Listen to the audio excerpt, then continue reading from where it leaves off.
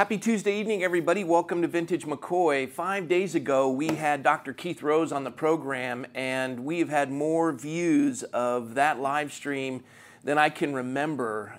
Folks really want information pertaining to the Fauci ouchie or the in the arm that everyone's concerned about, and all we get is censorship and propaganda, and we've been so grateful for Dr. Keith Rose coming on and giving us great insights. So we're going to have him back tonight. So stay tuned, and we'll see you in a bit, because this is going to be worth tuning in for.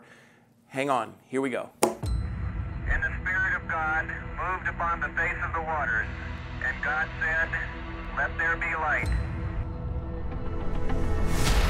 Together, we will make America great again. I have never been more hopeful about America. And the people who knock these buildings down will hear all of us soon. The advance of human liberty can only strengthen the cause of world peace. Mr. Gorbachev, tear down this wall.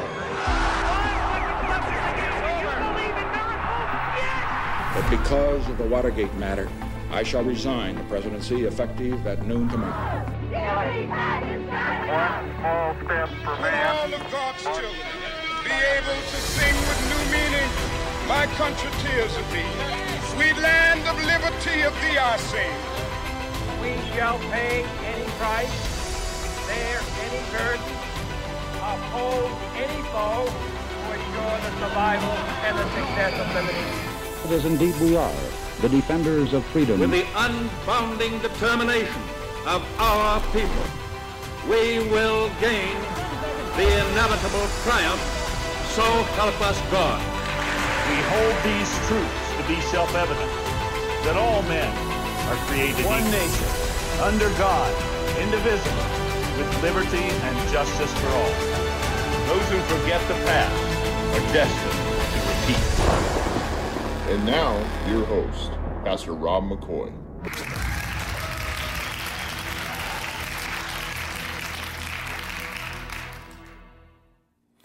Again, everybody, happy Tuesday evening. Thanks for joining us on Vintage McCoy. 5 days ago, we had Dr. Keith Rose on the program, and we already have over 10,000 views. Folks really want answers to what they're facing and the pressures that are mounting for the population, not just in America, but we're watching massive protests in London of people who are sick and tired of the lockdowns, the overreach of big government, and you know, we learned in Dr. Keith sharing 5 days ago that never before are you administering a vaccine in the middle of a pandemic, let alone measuring a pandemic based on the number of infections as opposed to those who have died from it. There's so many quirky things happening, and we were so encouraged to have Dr. Keith with us 5 days ago, and the response was so overwhelming, I wanted to have him back. Now, granted, as I'm going to introduce him momentarily, I want you to know we may not talk about the Fauci ouchie, but we do have a lot of things to cover. He's one of the most solid Bible teachers I've ever had the privilege to know. He's well-rounded in so many areas, but the thing I love most about him is that I love him the most. So he is precious. He's my brother and my friend. Please welcome Dr. Keith Rose. Hey, brother. Hey, friend. I've been called a lot of things, Rob. Never a Bible teacher. Well, you are. As a matter of fact, no. Okay, your mom's going to have to grasp this. When Brian Broderson, the pastor at,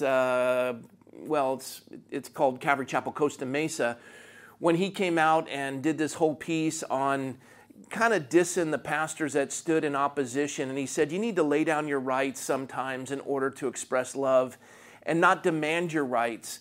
And it was you, and I posted this to the pastors across the country, and they were so grateful. And I didn't give you credit, and I'm doing it right now on the air. You were the one who said, Rob, you are not demanding your rights. You are exercising your responsibilities. And no one could have articulated it better. And I just want to say thank you. And that one insight has ministered to countless pastors across the country. Folks, we're not demanding our rights. We are being responsible for those things that have been entrusted to us. We're exercising our responsibilities to set the captives free. Keith, that was you. And if your mom's listening, you have raised a wonderful young man. And I know your dad is a minister. Listen, Pops, this guy knows what he's doing. You have raised him well. So, hey, look, medical doctor, preacher, friend, all of it. But I wanted to talk to you. Yeah. In full disclosure, so no one, I was raised by the greatest parents in the world. And for 42 years, I didn't pay attention. So it's only by God's grace I'm here. I was worse than a dumpster fire because I knew what to do and I didn't do it. So for everybody out there, moms that are praying, there's always hope. My mom prayed literally for 42 years for me before God just blew me up, literally. And he showed me who he was, and more important, who I wasn't. So I'm not coming from any kind of scholarly biblical background. I'm coming from a lot of prayers from my mom and dad who poured scripture into me my entire life. I never remembered a verse until the Lord blew me up. And then the next day, all of a sudden, it all came flooding back in my mind. So you're not wasting your voices on your kids, is what I'm saying. Amen. Yeah, it doesn't return void. Keith, we're coming up to the 245th birthday of this great nation, a nation that you've served. You've worked with the World Health Organization. You've worked with some agencies. You're a medical doctor. You went to Baylor. You were not only scholarly, but you were also athletic. You were on you played football for Baylor. You went to one of the top medical schools in the country. You have served this nation as an Army officer. You have a vested interest, and you've poured your life, and so have your mom and dad, into this nation. Coming up to 245 years with our birthday as this great nation, can you share with the folks why this is so critical right now and what is so significant about this moment in time in the history of this country from your vantage point, your perspective, and if you want to include what we're up against with the Fauci ouchie and people wondering what that is. That's where you take this and put it there, and then it messes with your. It's like Oscar Mayer has a way of messing up my DNA. That kind of thing. Exactly, yeah. I like that. There's another career for you in jingles. Yeah, well, I just took it from someone else. So Keith, go ahead. Just anything. Well, what just comes to your mind with that whole lineup, that whole introduction? You can run anywhere you want. Well, we've talked before, but amen. Really, to kind of bear my heart, I have a real burden for this nation, and I'm no one special. In fact, I'm the least special in this nation. I see what's happening, and it's really been driving me for a long time. Unfortunately, I got a front row seat when it started with President Trump and even before, and the sedition and the way that our president was treated and what's going on. And I prayed a lot about it. And it's kind of ironic because I used to never pray about things like this. I didn't hardly pray at all, much less read my Bible. But the Lord really put it on my heart. And it comes back to covenant and family. This nation was founded by men who, for lack of a better word, had a covenant with God. They pledged their lives, their fortune, and their sacred honor. They knew that this land was worth it. These were men that gave their blood and their flesh. And if you look in the Bible, when God says, and this is metaphoric for all liberals listening, he says, drink of my blood and eat of my flesh. And the founders did that. Their blood is their life.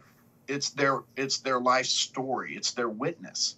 It's Christ in them. Their flesh is the revelation that God gives them through his word and to move forward. At least that's what I got out of it. And that may not be for everyone. And when I was reading the Bible the other day, it talks about God made one blood. He says, I made one blood. From one blood, I made all nations. And I believe that the liberals and the progressives and the Marxists are coming so hard against Christianity because the covenant is made with family. Abraham and Sarah, when God made the Abrahamic covenant with Abraham, he changed his name from Abram to Abraham, the Hebrew, and he did that as father. See, we are all sons and daughters, and we are in covenant. And the thing that unites us in this nation is that heritage. And a lot of times people right now are talking about their rights. I have a right to do this. I have a right to do that. And they're following along the footsteps of what the liberals want to do. And to understand their game book, you just go up a little higher and look down and think about it. God doesn't talk, if you talk more about your rights than your responsibilities, you're a victim. You exercised your responsibilities before God. You did not exercise your rights as an American citizen. Our founders moved in faith because they had a responsibility to something higher than them. And if we could just change the language from rights to responsibility, I have a responsibility to raise my children. They don't have a right to live in a safe space. God holds me accountable through his word, the living word of God. And, you can go into the scientific part, because I did. I wanted to make sure the Bible was true, and that's irrefutable. And so we have responsibilities. And when you say you have a right, just from a common sense standpoint, your rights end where my checkbook begins. So I have a responsibility in this nation as an American citizen, as someone born in the greatest nation in the world. And I think right now we have a society, unfortunately, and a lot in the Christian body that want to get behind rights because they feel like they're rights because they've been wronged. I have a right because I've been wrong. And that creates a victim. And there's nowhere in the scripture where God says, be a victim. What does God do? He helps us overcome. So if I'm a Marxist, we're more than conquerors, yeah. We're more than conquerors. He doesn't create victims. He creates people, no matter who they are, who overcome and have confidence. And the really interesting thing, if you think about it, they're talking about gay pride right now. You have a lot of corporations. The NFL just came out and said, I'm supporting gay. We're proud to be. First of all, why are you proud of that? I mean, that pride is a sin. I mean, it's hubris. It's, if you look at socialism, the 5 commandments, they just completely abolish if you're going to go with socialism. And so it doesn't mean I don't love the person that is gay. I love them. I don't love the sin. It's not that they have a right, but I have a responsibility for family. Because again, if you go back and you look at what the Abrahamic covenant with Abraham and Father, God wants family. Why does God hate abortion? Because it keeps you from having a family. It kills people. We kill 60 million babies. You can't have a family. God was all about family. Our founders were about family. And so why do you think that the Marxists and the progressives are working so hard to take the father out of the home, to emasculate the man, to tell people abortion's okay? And it's like, what you do, that's between you and God. But to codify it in this nation and say you have a right for gay marriage, it's not that I am trampling on your rights. I have a responsibility for God to teach my children that that's not the way God called us to. And it's a bold statement. But you can't reproduce in a gay marriage. You can't have family, which is part of the covenant. You can't have a father and a mother. And God calls us what? His sons and daughters. It's interesting, if you look at socialists don't call you anything but a coworker. You're my coworker in this. You know what I call guys I work with? You know how I talk, brother. Guys in the military, no one looks at your skin color. But the guy on your right and the guy on your left that's supporting you, he's my brother. He went through what I did. And he paid a price to get to where he is. He's my brother. In the Christian faith, we have brothers and sisters because it is about family. So I'm not trying to be anything other than strictly raw. If you really want to look at this covenant we have, it's about family. Because God wants us to grow so we can build family, we can worship him. I mean, this is the whole reason we have it. Last night we had we had Pastor Pawlowski, Artur Pawlowski, who is the minister who stood in opposition to the Canadian law enforcement. They arrested him. Come to find out, he's been doing this since, 2005. And he has just been a thorn in the side of the tyrannical government that wants to separate the citizenry from their God. And they want the state to be God. And he said something fascinating about the lockdowns. He said they muzzle you because you have no identity, and they don't call it physical distancing. They call it social distancing. They want to remove you from any community. It's not physical distancing. It's social distancing. We want to break apart the societal fabric and reformat it, deconstruct in order to reconstruct. And you are nameless, you're faceless, you're voiceless, and you are socially distanced, not physically distanced.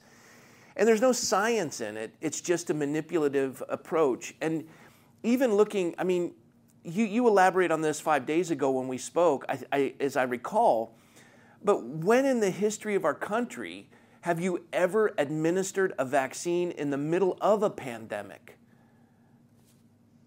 You don't. Well, it goes back to what we were talking about. Brothers and sisters versus coworkers. If you're a coworker, you're keeping rules. They just keep laying down these rules for us. Social distancing, mask, mandatory vaccines, those are rules.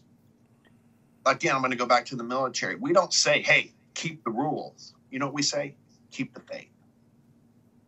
God calls us to keep the faith. He calls us to responsibility. He doesn't call us to rules. He doesn't call us to rights, because if you're a son or a daughter, you can't be a victim. So you have to isolate to be a victim. And so when you see the pandemic and you see the lockdown, what they're trying to do is do something that's totally against what God calls us to do, and that's one, community and fellowship. And so he isolates us, or the government tries to isolate us. So you can't come together and talk and have that fellowship. If you can't social distance, you accept more rules and less, responsibility. Because they're taking that responsibility from you. Here's a payment so you don't work. You have no more responsibility, but there is a rule. You need a vaccine. And so when we start looking at rules versus responsibility, we start looking about keeping rules instead of keeping the faith. It's a direct attack on who we are as Christ followers. And the irony is, Christ followers, we can't judge. I love everyone. I mean, that's not just words to me. I don't care what you choose on your ideology, your sexuality. I'll still love you. I can't judge you because I know what a total piece of garbage I was for a majority of my life. And it's God's grace. And that's what I don't think they want. The government doesn't want people to understand. And I think that could change critical race theory into critical life reality, is God's grace. There's people out there, Rob, that are hurting. They're sitting at home and they don't know what to do, and they're frustrated because there's more and more rules. We have a saying, they just keep sticking the stick in the cage and poking us. And the pastor you're talking about has freedom because he knows his responsibilities and who he's under. Our founders knew that. You didn't form the greatest nation in the world by a bunch of rules. You formed and you created freedom by saying it's one nation under God, the laws of nature, and nature's God, which is Lord Bolingbroke back in England talked about. The laws of nature's God. It was the Bible. And so we have the Word of God. We have a country where people can worship any faith freely. Yet right now we have laser sight focused on attacking Christianity. And there's a reason for it, because Christianity represents non-judgment. They represent family. They represent covenant. And for a pastor, I don't know the pastor, and God bless him, but he doesn't have to acknowledge others' rights. He has to walk in obedience and a responsibility under God. Amen. And that's a God of love.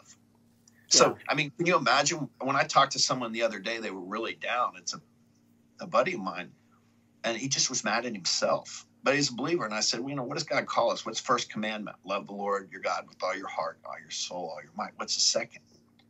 Love yourself. Love your neighbor as yourself. He wants us to love ourselves, not the dirty, because we're all terrible people. It's Christ in me. But if people don't love themselves, and then they're socially isolated, and they're told, here are the rules, and you got to realize right now what we're seeing is when you get out of that covenant that we have with God and we start following these rules made by man, we are voluntarily walking into a camp or a plantation, or however metaphorically you want to call it. I mean, slaves of the day were taken care of. They were fed, they were housed, they had their basics. Well, what's different by giving a minimum wage with no work? You're creating people. And the other thing is, when you create a victim, then people feel they have the right to rebel. That's how you get the rebellion in so many of these big cities. Because if I'm a victim, then I have the right to rebel. If I'm not a victim, a son or daughter doesn't have the right to rebel. They understand the responsibilities they have in the family. And so a lot of the problems that we look at and we want to go, well, it's Marxism coming in, and we got the schools and we got the big government pushing the jab on us. They want to lock down the cities again. They want to increase the rules. They want to set one group against another. And if we all, as believers, 35% of the country, as evangelical Christians, go, okay, we have a responsibility for God to love everyone, but we also have a responsibility to follow in the covenant. And if we keep covenant, we keep the nation. Okay, I'm gonna challenge you on a thought here, especially when you're talking to your friend, where the scripture says, love the Lord your God with all your heart, soul, strength, and mind. Love your neighbors yourself. On these two commandments hang all the law of the prophets. I struggle when people say, I can't love my neighbor until I learn how to love myself, because quite honestly, Keith, I think everyone's in love with themselves. And even the folks that say, I don't love myself, I'm ugly, I don't love myself, you can almost say to them, if you really didn't love yourself, if you hated yourself, you'd be happy you were ugly. You're just wanting negative reinforcement. You're going to say that so someone says, no, you're not ugly. The idea is when you take a family photo, the picture's good or bad depending on how I look. So it's not so much that we have to love ourselves. We have to love what God has done in and through us and love Him more for how He has taken this mess and used it for His glory. What He does causes us to love Him more and long to fulfill the responsibility, as you were pointing out. To love our neighbors ourselves is this idea that we have to translate and step out of ourselves into their life. And in losing our life, we gain a whole new one. We find meaning in service, that we consider others better than ourselves, that we serve them. If you want to be great in the kingdom of God, be a servant of all.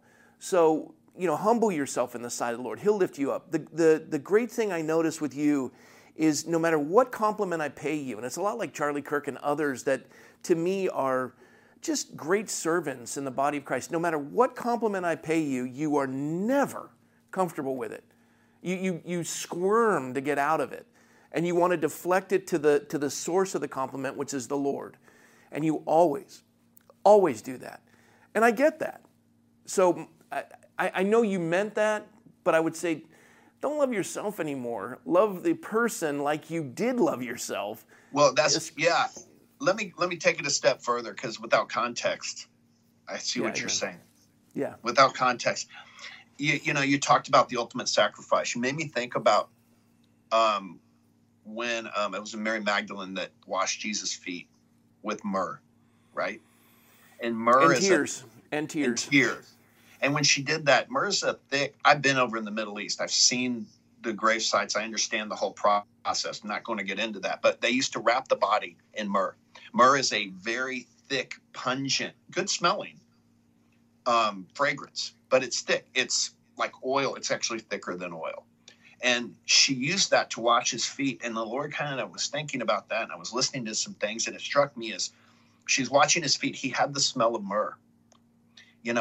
Foretelling maybe his death. But to me, it's also, I have to die to myself. The biggest thing is when we die to ourselves, we become alive to Christ. If I love someone as I love myself and I'm dead to myself, then I'm loving them as Christ sees them. I get along with a lot more people now that before I would just want to snap their neck or throat punch them, quite frankly. And God knows that. And so, but when you die to yourself, all of a sudden you see people differently through not your eyes, but your Father's eyes. Yeah. There's a verse I captured the other day in James. I was reading and I can't get rid of it. It says, and I got to look this, I put it right down here, James 1:22. It says, be doers of the word and not hearers only, deluding yourself. For if anyone is a hearer of the word and not a doer, he is like a man who looks at his own face in the mirror. He sees himself and then goes off and promptly forgets what he looked like. And it says, but the one who peers into the perfect law of freedom and perseveres, and is not a hearer who forgets, but a doer who acts, such a one shall be blessed in what he does.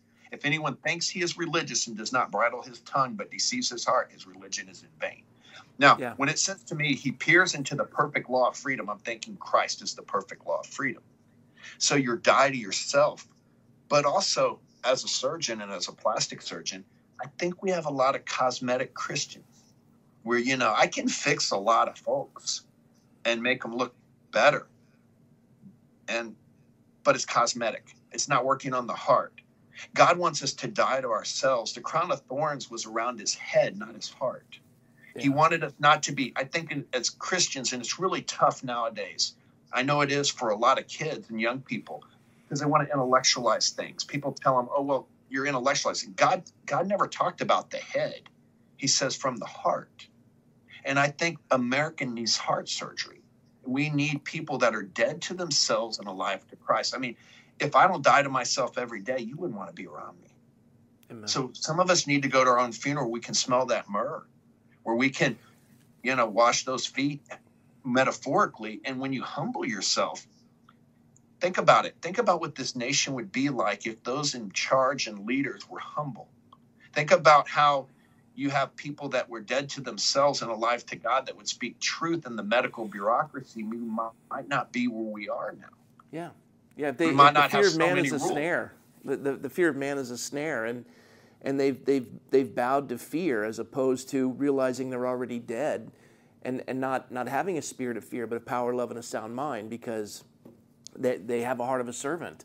They've laid their life down, but they're protecting their little fiefdoms, and they're willing to lie in order to retain it at the expense of the people they've been called by responsibility to serve, which is now tragic. But we have, and just like, I love when you talk to that other pastor, you were loving but firm.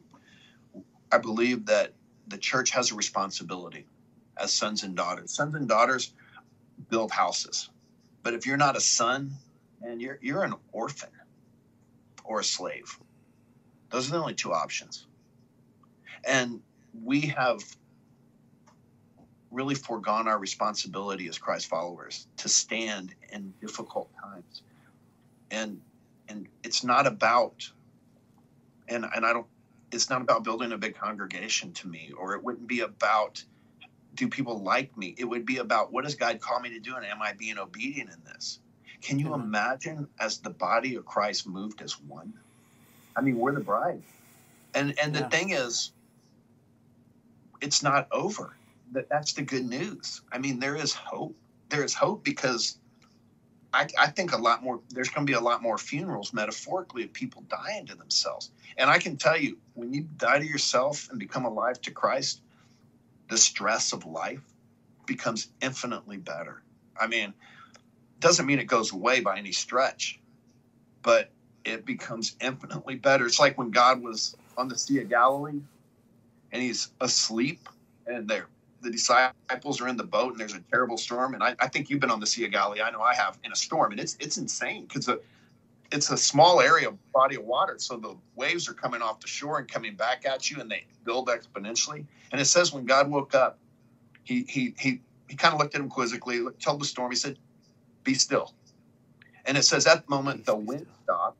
And you and I have talked about this, but not just the wind, the waves. So what that tells me is when God says be still, it stops. When God's for you, it stops the current problem, but the waves stop too. So it stops the residual or the lasting effects of the problem when God is for us.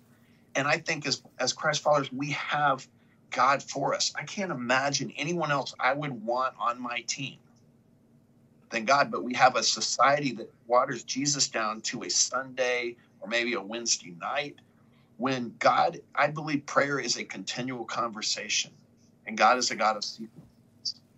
And he really wants to know us. And when people start getting to know him, they can start becoming alive to him and dead to themselves.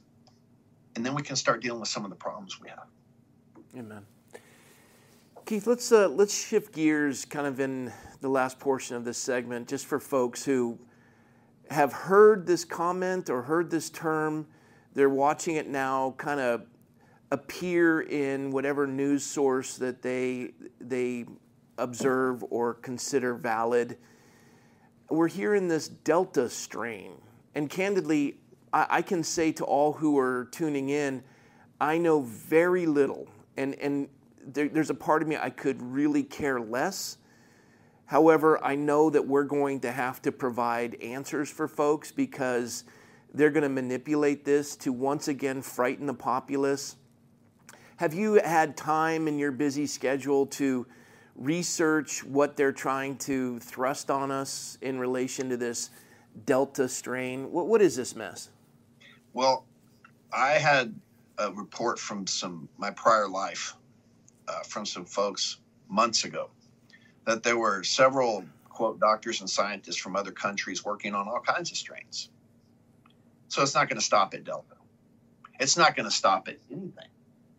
I mean, we have to understand what we're dealing with first. The coronavirus came out. We know it was gain-of-function testing. That's not going to be in question. Again, gain-of-function is they take a deadly virus and they want to gain a greater function of deadliness by combining it with other, which is they're weaponizing it. Right, they're weaponizing it and man-made. Whatever they're telling themselves, well, it's really for the better good. Although it really has a lot to do with ego and lack of responsibility.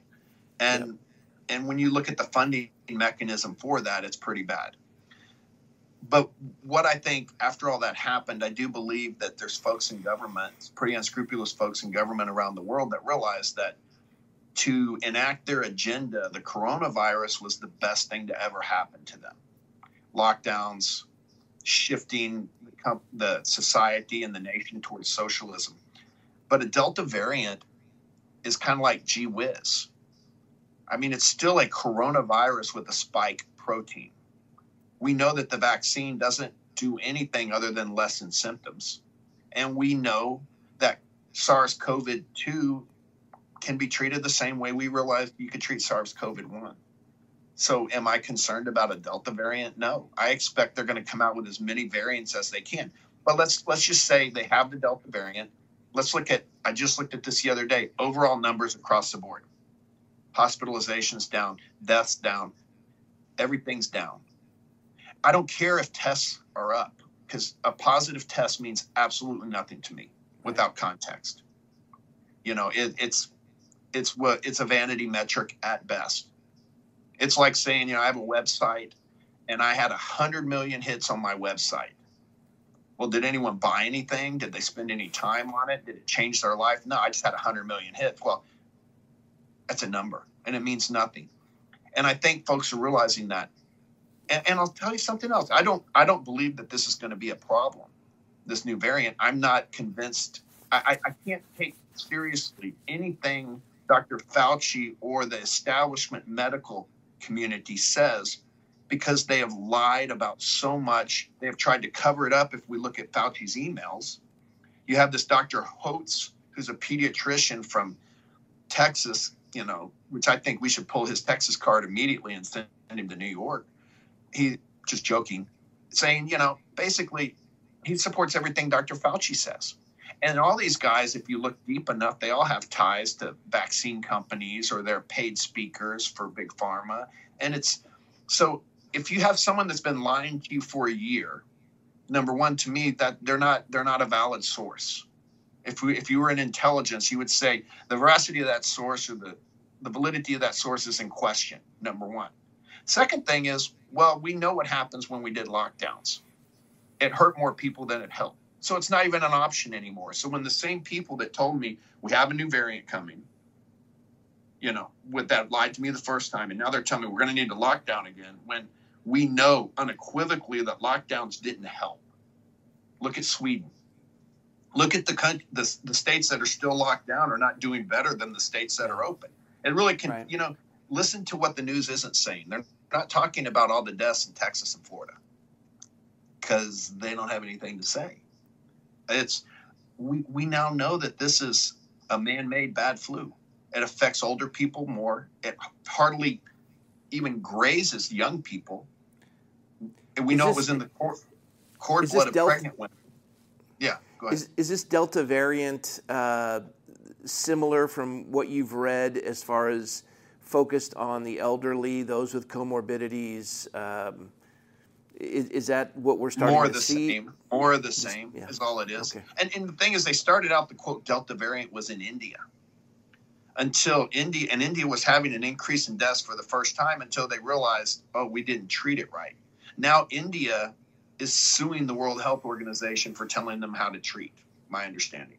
They're actually filing suit against the World Health. And again, you have to look at the people involved. You have Tedros from the from the UN and the World Health Organization that basically is in Fauci's emails, and Fauci is literally saying, well, we'll have to see if I'm paraphrasing, Tedros is going to be unethical and lie, and then we'll go from there. And so you have guys like Peter Daszak, Anthony Fauci. There's a whole list of actors. The guy that did the PCR test in Germany, I'm blanking on his name. It'll come to me in a second. But all these people are tied to the narrative. And I guess that's the big thing. Are we going to walk in faith and understand the reality, or are we going to file a narrative? Are we going to believe we have rights, or are we going to exercise our responsibilities? I will tell you this: if we exercise our responsibilities, you won't have lockdowns. You won't have churches canceled. Look, people just say we're not doing it. Yeah. Look at England. Look at the people in the streets. Yeah. Look at Australia. Australia locked down more than anyone. I want to see, and I know it's I'm thrusting this on the staff, but while we're talking, if we can pull up, if you can find it, the march that occurred yesterday through the streets of London, it was millions. I've never seen anything like that. It was a helicopter view of it.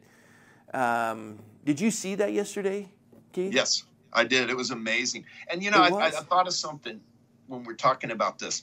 The gain-of-function texting, it happened back in the 90s, too, with the Soviet Union and anthrax. Mm-hmm. And some people were killed. And the government came out, and they really tied it back, and they shed light on it. They said, we can't have this kind of testing. So the Marxists and the liberals and the progressives, they're not real original. They can just keep doing the same thing over and over again because you have a media that's not free right now. But guys like Glenn Greenwald are really shining some light on this.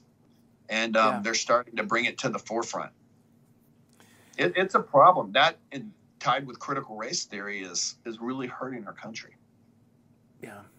Well, I was, and folks are going to want to tune in Friday, which is going to be the last live stream of the week before we go into the 4th of July. And Bob McEwen, I set it up because it's the anniversary of a very specific event that happened 158 years ago, and I'll give everyone a teaser. He's gonna share about one man who saved America, one man, and he did it, and he had to make that decision within 5 minutes, and he single-handedly saved this country, and here we are 158 years later, and he ended up winning the Medal of Honor.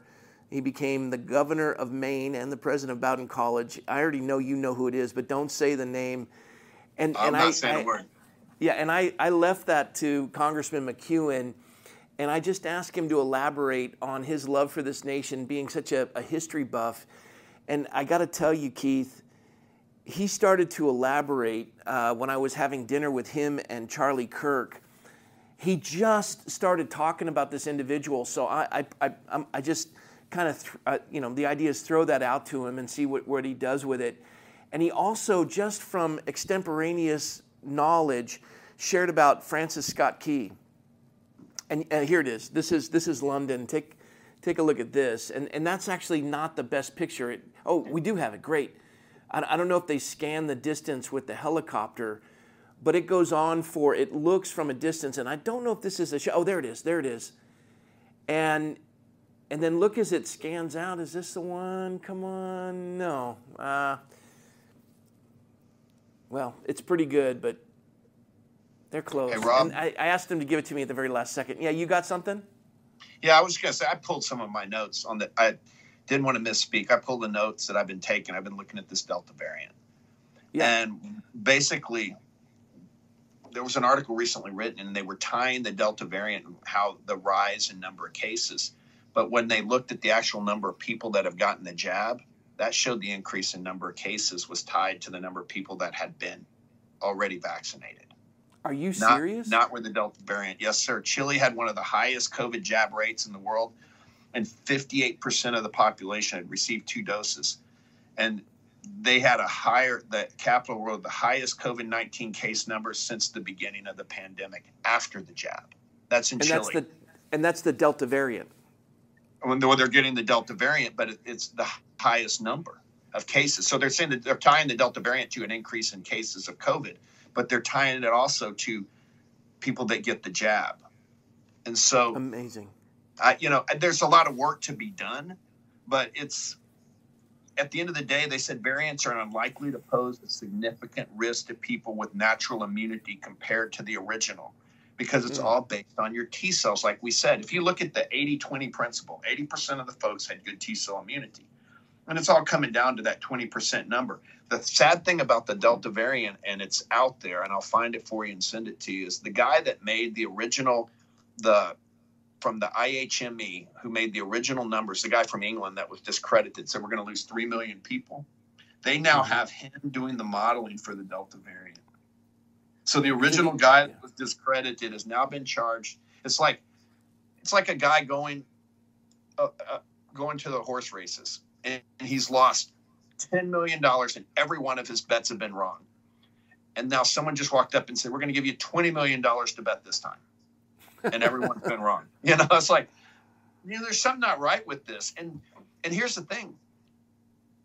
That's the difference between responsibility and rights. Yeah. We could say people have a right to say what they want, but I think it's more important we have a responsibility to tell the truth. Yeah. And it's right in front of us. It's just where people be strong enough not to worry about what anyone says about them. I want to close with this, Keith, and it was Dr. James Lindsay who said it on Sunday, I told you got to watch this because he gives such a neat outline, and so does Michael O'Fallon. I always get his last name wrong. Great guy, but Dr. James Lindsay pointed out. He said, based on the secular progressives left's own illustration or comparison, they said women's study is like a virus, and we equate ourselves to Ebola or SARS, the first one, and even as much as a cancer. And the thing that we have to overcome and suppress is the immunity, which is folks who have convictions, churches, i.e., that they are immune to the virus, and we need to suppress the immune system. And I thought the one way to overcome this critical theory that's invaded itself in every vestige of our culture is to have convictions to stand upon our responsibilities and do what's right, regardless of the consequences we would face, that we have a responsibility to a higher calling, and that's the Lord. We don't demand our rights by being a victim, as you pointed out. We stand upon the strength of being more than conquerors and children of the King, that we honor him with the responsibilities he's entrusted to us to stand for the truth, no matter what. If 99% of the world says that you're wrong, but you know it to be true and you stand and you're willing to stand, you're immune. And the truth a lie can never survive in the midst of the truth unless that lie is able to silence the truth and then put forward the propaganda. And the only way they can silence the truth is that when God's people are willing to muzzle themselves and not speak. Amen. And we started it at the Bible, and I'm going to go back to it for a second. Okay, you close with this. This is a good one. Well, bring it home. At the end of the day, we talked about family. God wants covenant. Yeah. God sees the world through covenant eyes. You look in the Bible, and it's always about that. And our forefathers had a covenant with God. And the nature of God's covenant is husband and wife. And that's the attacks we're seeing right now. Give kids the jab, take away parental responsibility, give families money where it disincentivizes the husband to be there. And the best picture of the kingdom of God, and Rob, this is where God really hit me with, is we're here to build his kingdom, not ours. Amen. The best picture of that kingdom is a husband and wife. Where was the first miracle in the Bible? At a wedding. You know, the mind justifies what the heart has chosen. It just does. And God does everything to bring you into covenant and to keep you there. And that's for a reason, because if you're outside your covenant, you're open to be cursed.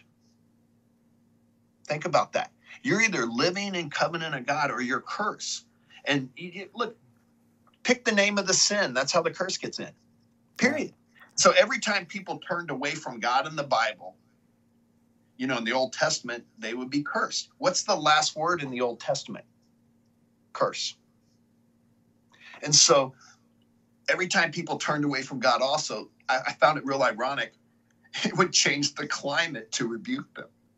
So there's a lot going on here. So where's God coming back? And this is not a segue, but I think it's really neat. Where's God coming back? When Christ comes back, where's he coming back to? He's coming back to the earth, right?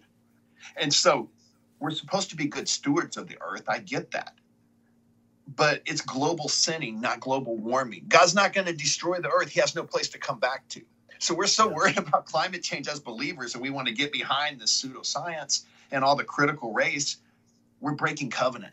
We're getting away from God. God's not going to destroy the place he's coming back to. So we're either living in covenant or living in curse. And we don't have to live in a curse, because that's where we get people that are just getting wrecked. I know we talk about, since President Biden has taken office and we've changed the direction of this country, would you say it's been better or more of a curse? Yeah. Okay, so we don't have to. That's a no-brainer. So in Malachi 4:6, he says, disavow to prevent the curse. Be the remnant. And then he says, the curse ends where the family begins, the brothers and sisters of Christ. So when they broke the curse, God had a name for it. He said it was Passover. He passed over the houses that were honoring him, and they had the curse. That were covered in the blood. They were covered. And so our allegiance as believers that will build responsibility is, my allegiance is to the covenant, not the work. Yeah. And so when other pastors are out there and they're doing the work, they think that building is the work. No, their allegiance is to the covenant building family. And I'm not a pastor. I'm just telling you my thoughts. I got you. This was all my weird writing. I like it. And just so folks know, you're going to be with us on July 11th. I think that's a Sunday. Yeah, yeah. 11th. Because the 4th, this Sunday is 4th of July. So you'll be with us Saturday the 10th, Saturday night the 10th, and all three services on Sunday the 11th. Dr. Keith Rose is bringing it. We've had the privilege to see you on the live stream, but never from the pulpit of God Speak. And so I am so looking forward to this. And this is a first come out, so it'll be fun. Well, not the I'm first, stoked, man. First in California for sure. Well, first in our pulpit, we're stoked by it. So hey, man, and I just want to see you and your sweet bride. And yeah, I likewise. Oh, and I need to make a correction, so I want to stand publicly corrected here. Yeah, no, let it We go. were talking about Wilberforce. No, he was in a carriage, not a train. I was wrong, and I want to publicly ask your forgiveness to that. No. I was I'm right. I wasn't offended. We're all good. Oh, I know. Yeah. Well, see, and that's the other thing, by the way. Think about this. The reason we have victims is because Marxism and socialism and the current Democrat Party create victims by pre-offense. They're making you pre-offended. That's what critical race theory is. It's creating people to be pre-offended. Yeah. And critical Christ theory tells you you are more than conquerors. Well, I got a better one for you. You can't offend a dead man. I've been crucified with Christ. You can't. Exactly. That's right. You're poking a corpse. It doesn't work. You want to smell that myrrh? Yeah. I have a dear friend. He's one of my wise men like you. And when I was going through I was dealing with someone in my life, and he said, they're dying to themselves, but they just don't smell like death yet. You know, and you get that with your kids. But I'll tell you, when you die to yourself and become alive to Christ, for everyone out there, your life's going to be amazing. Yeah. I mean, it's the grace God has is just, it's going to be exciting, definitely not boring. You just got to realize Satan, what is he? The accuser. He creates victims. He accuses you. So you have a lot of people that live in shame. And the only way they can deflect that is shame blames. So you blame, you accuse, you become a victim. And they don't want Christianity. You realize that we're the only religion that is being attacked. And we're the only religion, by the way, that treats women as equals. Read the Bible. No other religion does. The Bible does. I mean, we're the only religion that loves everyone and is the most tolerant. But we're also held to a responsibility through our faith and not our work. And so I think that I believe personally we're going to have an awakening in this nation like we did 2 times before.